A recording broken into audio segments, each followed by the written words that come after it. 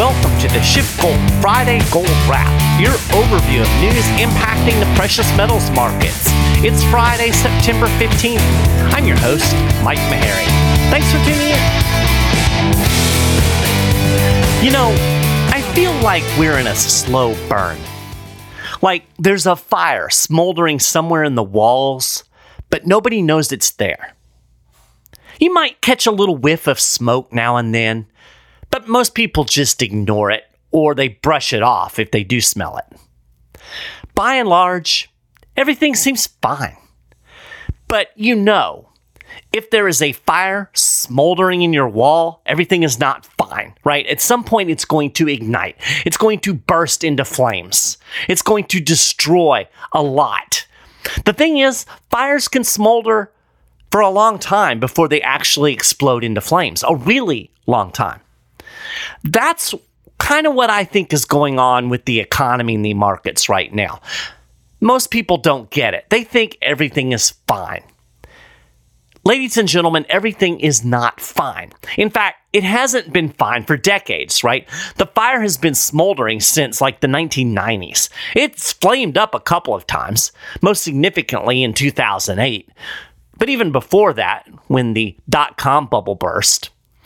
But they managed to douse the flames. The thing is, they never put the fire out. They didn't get down to the source of the fire, so it smoldered again for another decade. Flames were about to break out in like 2018, 2019, but then there was the big explosion down the street, right? COVID-19, government lockdowns. And the firefighters showed up, and they put out the fire. And while they dealt with that explosion, they also tamped down that original fire again. But once again, they didn't get to the source. In fact, they added more fuel, ensuring that when it does go up in flames again, it's going to burn even hotter for even longer. But for now, it's just smoldering. And most people are completely unaware. There is smoke, though, right? If you know where to look, if you're willing to acknowledge it. The CPI report this week, that was a wisp of smoke. Now, everybody thought inflation was dead and buried, right? In fact, they still think that, despite the price inflation spike in August. That's because they still don't get it. They don't understand that price inflation is the result of more than a decade of easy money, supplemented by another massive infusion of easy money during COVID. You don't undo more than a decade of artificially low interest rates and $8 trillion in quantitative easing with a few rate hikes for a year or so and a half-hearted balance sheet reduction. The Fed has done enough to cool the inflation flames. It's done enough to keep the fire inside the wall, but the fire is still burning. And in August, it started to flame up a little bit again. As I predicted on this very show, a jump in gasoline prices helped drive the August CPI higher, and that threw a little bit of cold water on the disinflation narrative, or at least in my opinion, it should. Consumer prices rose by 0.6% month on month in August, according to the latest data. It was the biggest monthly gain of 2023, and it drove the headline annual CPI back up to 3.7% after it dipped to 3.2% in July. This was slightly hotter than the 3.6% projection. Now, the mainstream is going to tell you that it was just gasoline prices. Price inflation would be under control if it wasn't for rising prices at the gas pump. So, I don't know. I guess we're just supposed to pretend gasoline prices aren't rising? Maybe we should just quit going to the gas station. That would solve it, right? It was actually kind of funny. Justin Wolfers, he's an Australian economist who is of the Paul Krugman ilk. He was talking up the CPI report because the core number was only up by 0.3%. I'll dig into the core here in a second. But he said that means inflation is getting beat. But economist Bob Murphy made a great point. He responded, quote, "What's funny is actual CPI double that, 0.6% in August, driven by gasoline prices. So when Krugman/Wolfers lament dumb Americans falling for Fox propaganda, it's because rubes don't know they're supposed to take out energy prices when assessing current inflation. Murphy is making a very important point. While pointy-headed academics can just ignore rising gasoline prices for the sake of their cute little academic arguments, we can't just stop buying gasoline, right? Rising gas prices are a thing. We have to pay them. It's not like we get a rebate in our bank account. You know, somebody doesn't come along and put money back in our bank account for food and gas just because the powers that be don't want to count those in CPI. It's a little bit off-putting that these guys want to pretend like gasoline and food prices don't matter. Of course they matter. We have to pay them. So it's a little bit disingenuous to yank those out of the consumer price index and swear up and down that everything is just fine. But regardless, even factoring out gasoline and food costs, we're still seeing inflationary pressures. Core CPI, which stripped those things out, also heated up a bit, rising by 0.3% month on month. The projection was for a 0.2% increase, which is what we had in both June and July. So I guess if you look at the core, it's kind of a glass half empty, glass half full kind of thing. You can be optimistic and say 0.3% is relatively cool, especially compared to what we saw earlier in the year. But, you can also be a pessimist, say the glass is half empty, and recognize that it did tick up in August compared to both June and July. So, I don't know that you can call 1 month a trend, but the 1 month trend is higher, right? And regardless, the core CPI isn't anywhere near the 2% target. On an annual basis, core came in at 4.3%. Now, that was down from 4.7% in July, so yay. And on the more pessimistic side, the decrease was largely a function of math, as the large increases in the core CPI last year are starting to roll out of the calculation. Looking at the monthly increases so far for all of 2023 kind of tells a different story. It reveals that core CPI remains sticky. So on a monthly basis, it was up 0.4% in January, 0.5% in February, 0.4% in March, and in April, and in May. Then we had 0.2% in June and July, and 0.3% in August. So if you average all of those out, it comes to 0.35% per month. So if you want to round up, 0.4% is kind of the average that we've run this year with core. So if you annualize that, 0.35%, if that's the trend that holds for the rest of the year, you're looking at a 4.2% annual core CPI. That's still more than double the Fed's 2% target.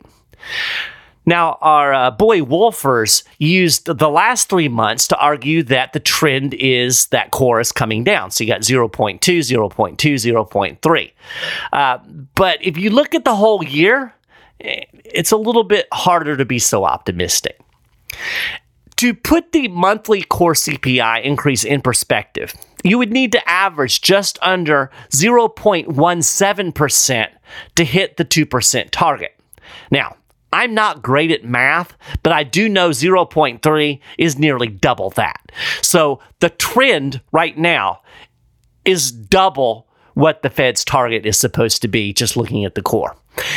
And of course, as I remind you every time I talk about CPI, we're using a rigged formula here. If we were using the CPI formula that was used back in the 70s, we would be seeing numbers about double what we're seeing today.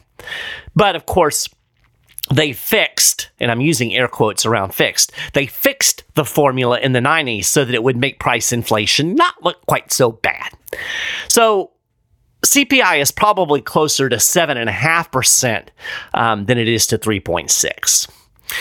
And by the way, producer prices also rose more than expected last month. The PPI increased by 0.7% in August. And, the PPI is kind of a leading indicator because that's the prices that producers are paying.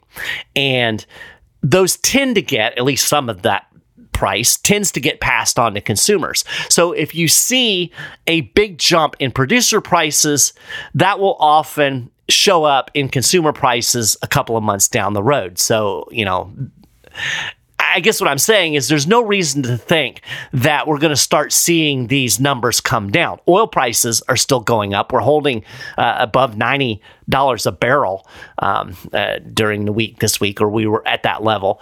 So that's not looking like it's going to come down anytime soon. And if we're seeing producer prices high, then that means consumer prices are probably going to be sticky as we move into the end of the year as well.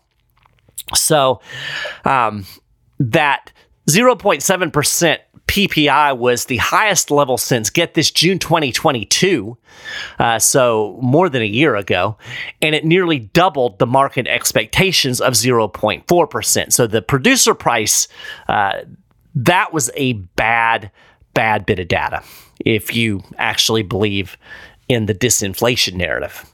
Now, again, you can say, well, this is just rising gas prices because that was a big factor in the rising producer prices. Core PPI was just 0.2%. So that's great if producers can figure out how to quit using fuel. But of course they can't. So again, these prices, they have to pay them. So they're going to pass them on. Rising oil prices tend to create a lot of higher prices throughout the economy. Now, that's not inflation. I need to make that clear. It's not necessarily inflation. Inflation, as I define it, when I'm talking about it, if I say inflation, I'm talking about an increase in the money supply. What the government is doing to basically devalue your currency. Price inflation is a symptom of monetary inflation. So oil prices rising, part of that is inflation. Part of that is an increase in the money supply. And part of that has to do with supply, demand, price shocks, things like that. Biden was able to kind of mask the inflationary impact on oil by selling a bunch of oil from the strategic reserve. Nice trick. That brought prices down by increasing supply. But that trick pony's done. That rabbit is long gone, can't be pulled out of the hat again.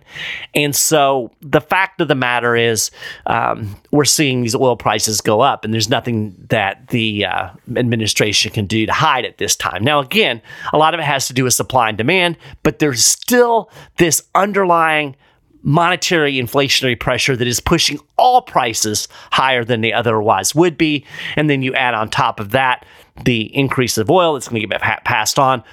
The bottom line is we can expect to see prices that we're paying continue to rise. And that's bad news if you're a consumer, right? I got a little bit off track there. I didn't really mean to get into all of that, but I think it's just important to make those distinctions. There's two reasons that prices are going up. One is monetary inflation, thank you, Fed, and then part of it is just the normal supply and demand dynamics that we have in all markets. So, looking at the CPI again, the overall energy index was up 5.6% month on month, and that was driven by a big 10.6% spike in gasoline. And that's just from July to August. Fuel oil also charted a big 9.1% increase. So that is a big chunk of the CPI, no doubt about it. But food costs also shot up. They rose 0.6%, so that's a healthy increase month on month in food. Shelter costs rose for the 40th consecutive month, charting a 0.3% increase. Interestingly, airfares had a big 4.9% month-on-month increase in August. As a result, the transportation index beat out shelter as the largest driver of core CPI for the first time in quite a while. BBG noted that, quote, a re-rise in transport CPI would be a problem for stocks and bonds, as it has been the primary driver of inflation's fall over the last several months. So again, it's easy to get confused and conflated when you talk about inflation and price inflation, but what this is all telling us is that these numbers, the CPI, which the Federal Reserve uses to plan its monetary policy, there's a lot of pressure pushing prices upward. Let's see, rent, equivalent rent, motor vehicle insurance, medical care, and personal care also charted big price increases last month. Interesting. My wife was just telling me this, and this is just kind of shows you that I think in a lot of ways these data, the CPI, it understates the impact of rising prices on the average person. My mother-in-law lives with us, and her health is deteriorating somewhat. We've been looking for the last year at the possibility of having to put her into an assisted living setting. And my wife did some research and some pricing about 6 months ago, and we've got a situation now where it's becoming more imminent. So she was looking at some of those prices again, wanting to go visit some of these facilities. Prices have risen like hundreds and hundreds of dollars just in 6 months. So this is real. It's impacting real people. It's impacting us.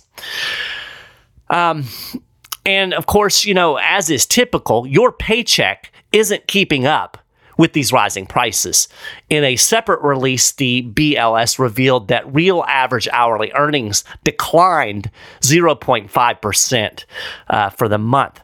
So in other words, you might be getting a raise. You might be looking at your paycheck and saying, "Ooh, I made a little bit more money," but that raise is not buying as much stuff. Your purchasing power is declining. That means your standard of living is declining. On a little side note along those lines, retail sales in August came out this week, and they beat expectations. And of course, everybody was all excited about that because, it proves that the American consumer is strong. Or as one headline put it, the American consumer is hanging on. Now, of course, that's not what it means. It just proves that they have credit cards. Remember how everybody was all geeked up in July because retail sales were strong? Well, as it turns out, consumers paid for that spending spree by charging it. We got the consumer credit data for July this week, and as it turns out, revolving credit, which is primarily credit card debt, was up 9.2% in July. And I'll link to an article in the show notes page with more detail on that consumer debt. It ain't pretty. But, I've talked about how Americans have blown through their savings. At some point, they're also going to max out these credit cards. The strong American consumers, these mainstream pencil heads keep talking about, are actually broke and running up debt. This isn't sustainable. Yeah, they're hanging on. They're only hanging on because they've depleted their savings and they're running up credit cards. And even the mainstream is starting to recognize that this isn't sustainable. Bloomberg reported, quote, despite persistent inflation and high interest rates, consumer spending has remained resilient and helped power the economy. Some have resorted to credit cards and savings to do so. And I think when they say some, they mean most. But with savings shrinking and delinquencies on the rise, some economists doubt the current spending momentum is sustainable. And the economists who think that it is sustainable, they need to find a new line of work. Blowing through savings that's gone and running up credit cards that have limits is not sustainable, period, end of story.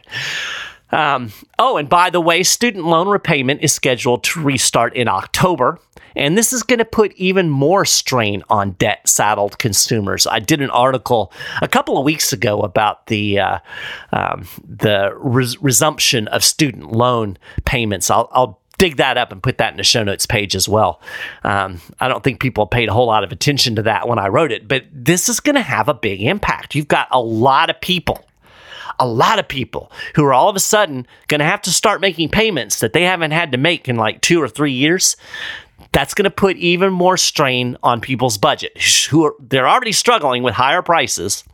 They're already struggling with declining real wages.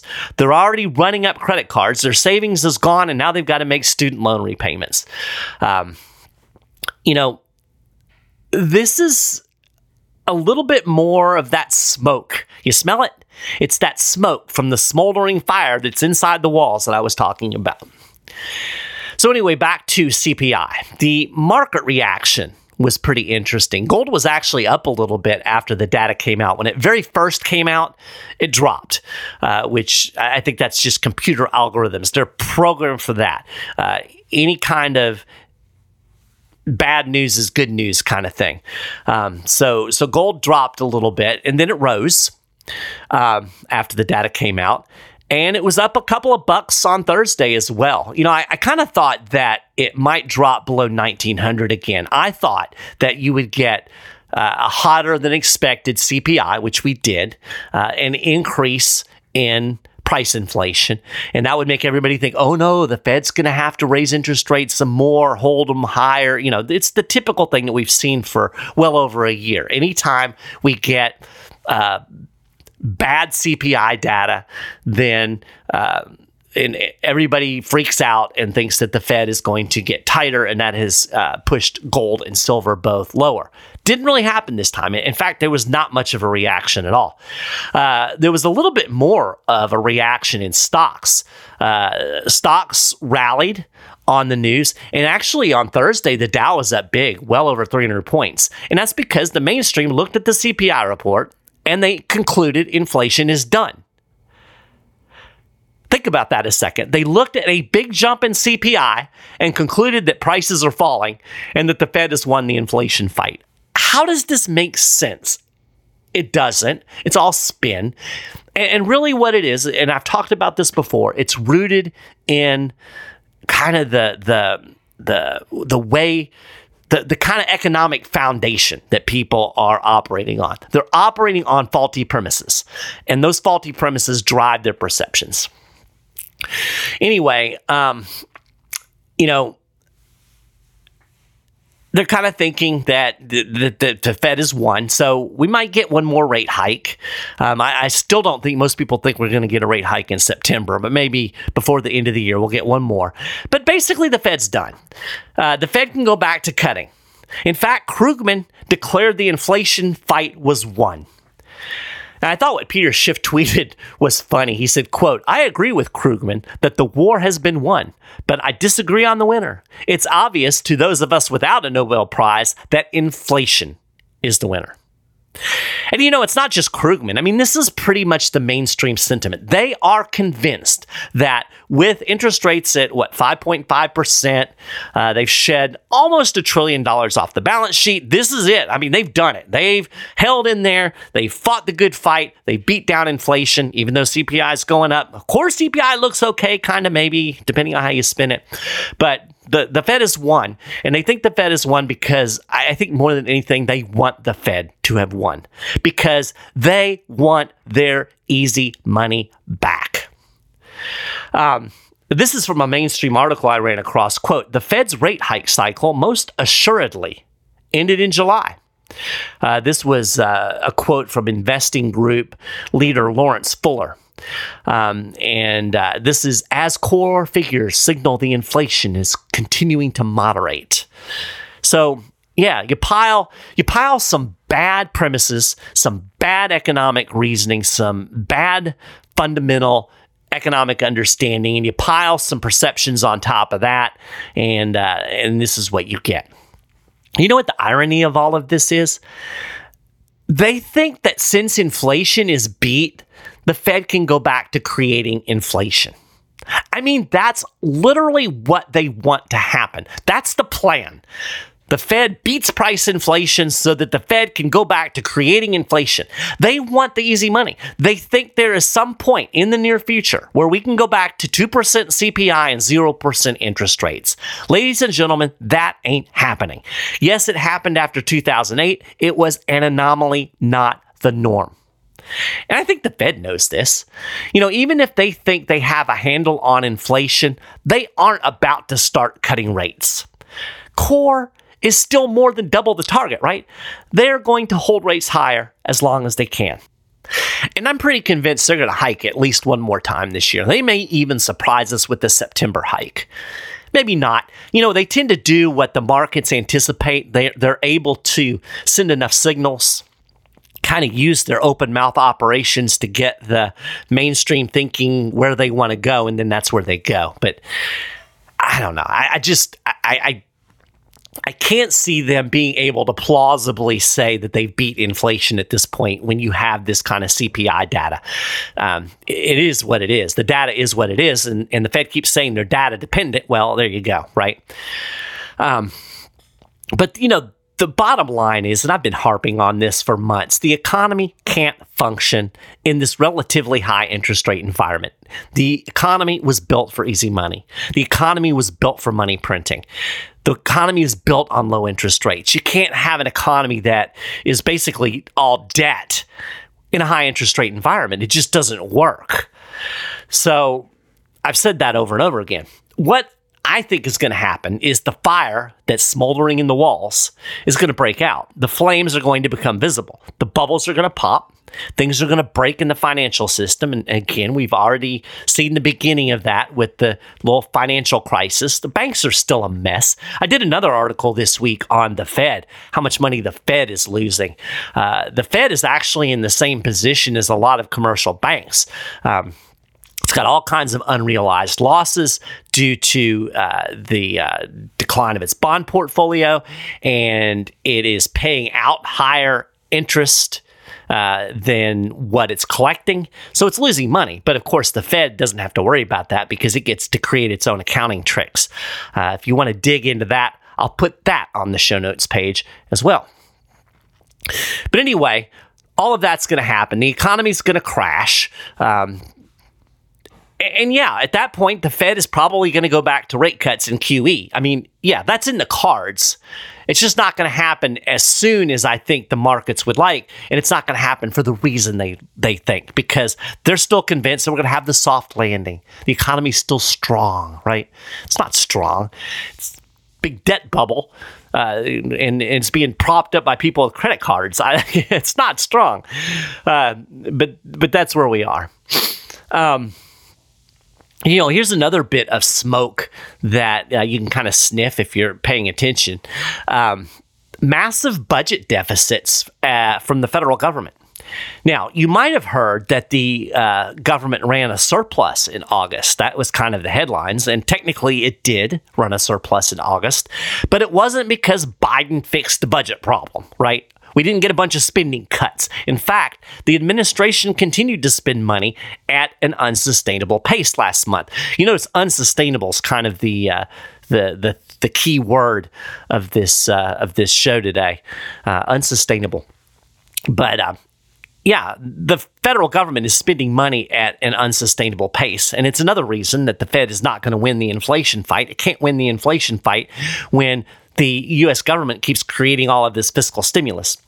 But the surplus that you might have heard about was merely a function of the reversal of student loan forgiveness. So we had student loan forgiveness that was actually factored into the national debt back in, I believe it was September of last year. Well, they reversed that out in August. So it created an accounting surplus, but it's not really a surplus. The spending was still tremendously high, just like it has been month after month. I will link to another article that breaks down the monthly Treasury statement in the show notes. It's got a lot of stuff you can go check out in the show notes this week. So this, again, is another big problem for the Fed. Once again, the government spent almost as much just paying interest on the debt as it did for national defense in August. And that interest expense is only going to increase as lower yielding bonds mature. bonds that, they issued a while back, they're mature, and then they have to be replaced with higher yielding bonds because interest rates are so much higher now. Then this is, of course, because the government is running a Ponzi scheme where it has to borrow money to pay off the money it has to borrow money to pay the people who borrowed money earlier. The very definition of a Ponzi scheme. So yet another fire smoldering in the walls. The national debt is unsustainable. The interest expense is unsustainable. The fire will eventually break out.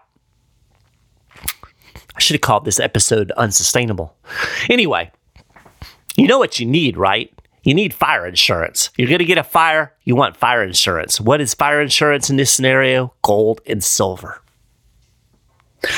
That reminds me of something that I want to use to close out the show. I'm actually going to respond to a comment that some dude made on Facebook.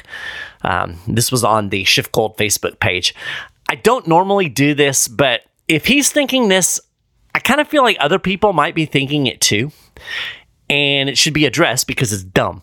He asserted that, quote, silver coins are junk. And why are they junk? Because, as he put it, quote, silver is not rare. Okay, sir, but it is. Now, of course, rare is a relative term, right? Silver is relatively abundant compared to gold.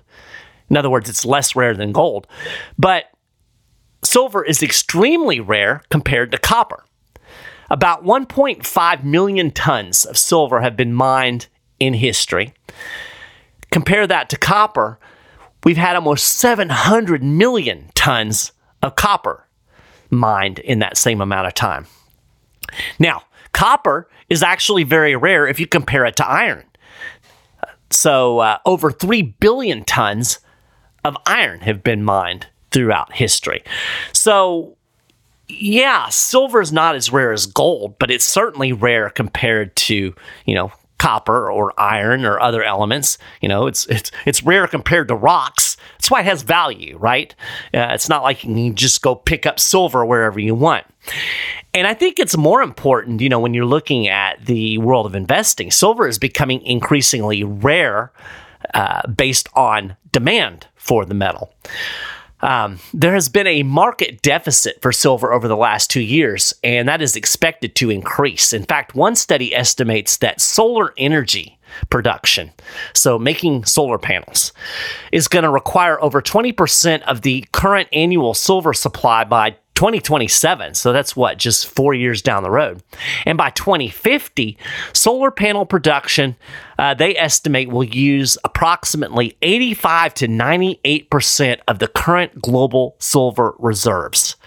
Silver is not priced for that, ladies and gentlemen. So, silver, the supply is already constrained. We had record silver demand in 2022. There was a slight decrease in supply, and that contributed to a 237.7 million ounce market deficit. It was the second consecutive annual deficit in a row, and the Silver Institute called it, quote, possibly the most significant deficit on record. It also noted that, quote, the combined shortfalls of the previous 2 years comfortably offset the cumulative surplus of the past 11 years. So, what I'm getting at here, the bottom line, is that silver is rare in both absolute terms and in relation to demand for the metal. I have no idea what this guy was talking about. I think sometimes people just say things just because it sounds good. I think we live in a world where a lot of people kind of think if they make an assertion, then it's just going to be accepted as truth. I mean, there's data, right? Objectively, silver is rare.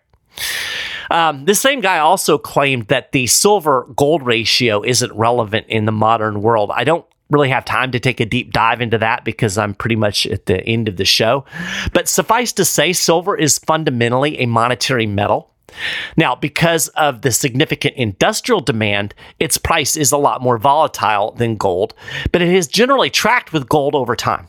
That's why investors follow the movements of the silver-gold ratio, and they have for decades, because it's a thing, Gold bull markets pull silver up with them. And in fact, silver has historically outperformed gold during those runs.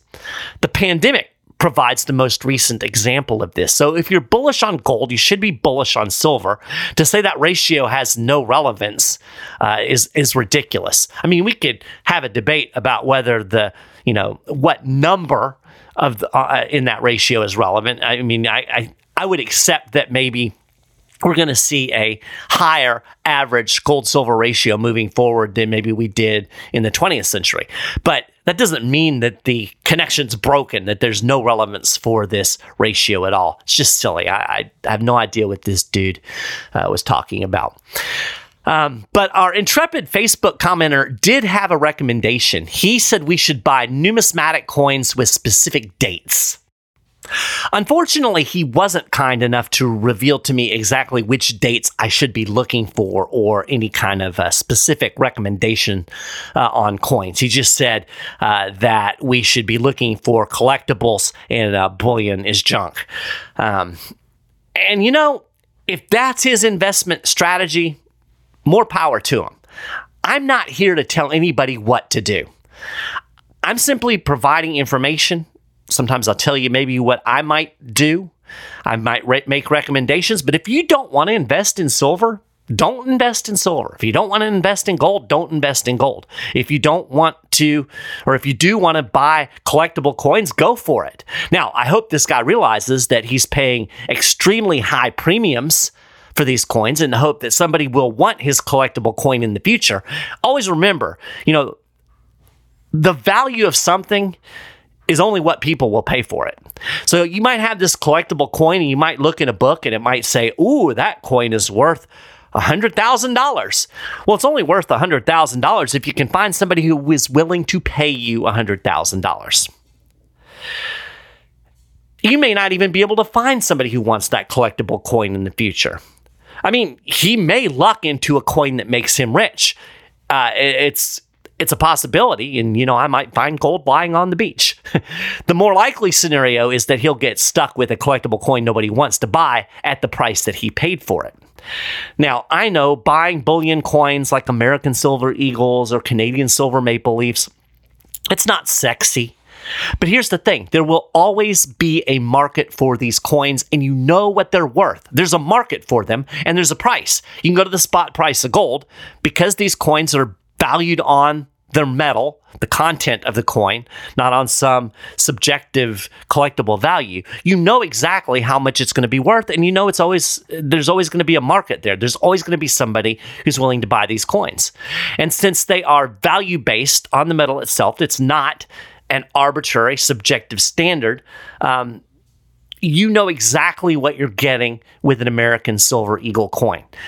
It's based on the price of silver. And if you think the price of silver is going to go up, then the price of that bullion coin is going to go up as well. Now, again, investing in silver might not be for everybody, but you're foolish to spurn silver just based on some dude's baseless assertions. Baseless assertions are not an argument. Now, if you want to learn more about how silver and gold can fit into your investment strategy, how they can serve as fire insurance in a time when there's fire smoldering in the walls, call a SchiffGold precious metals specialist today, 1-888-GOLD-160. Or if you don't want to talk on the phone, you can email info@schiffgold.com, or you can just go to schiffgold.com, go to the Getting Started tab, and you can actually chat online in an online chat right there on the website. And these guys will help you. They'll answer your questions. They'll explain the different products. They'll help you figure out, based on your goals, on your strategy, where you are in your life, how precious metals might fit into your scenario or to your investment portfolio. I guess it is a scenario, right? Anyway, give them a call today. And with that, I'm going to call this a gold wrap for the week. Of course, you can get more details on all of these stories and more and keep up with the latest precious metals news and analysis throughout the week over at SchiffGold.com/news. And if you haven't done it already, you can subscribe to the Friday Gold Wrap. We're on Apple Podcasts, Google Podcasts. We're on the SchiffGold YouTube channel. We're on SoundCloud. You'll find links to all of this stuff on the show notes page. You can email me, mmaharrey, MMAHARREY @SchiffGold.com. Happy to hear from folks. And with that, I hope you have a fantastic weekend. And I will talk to you again next week.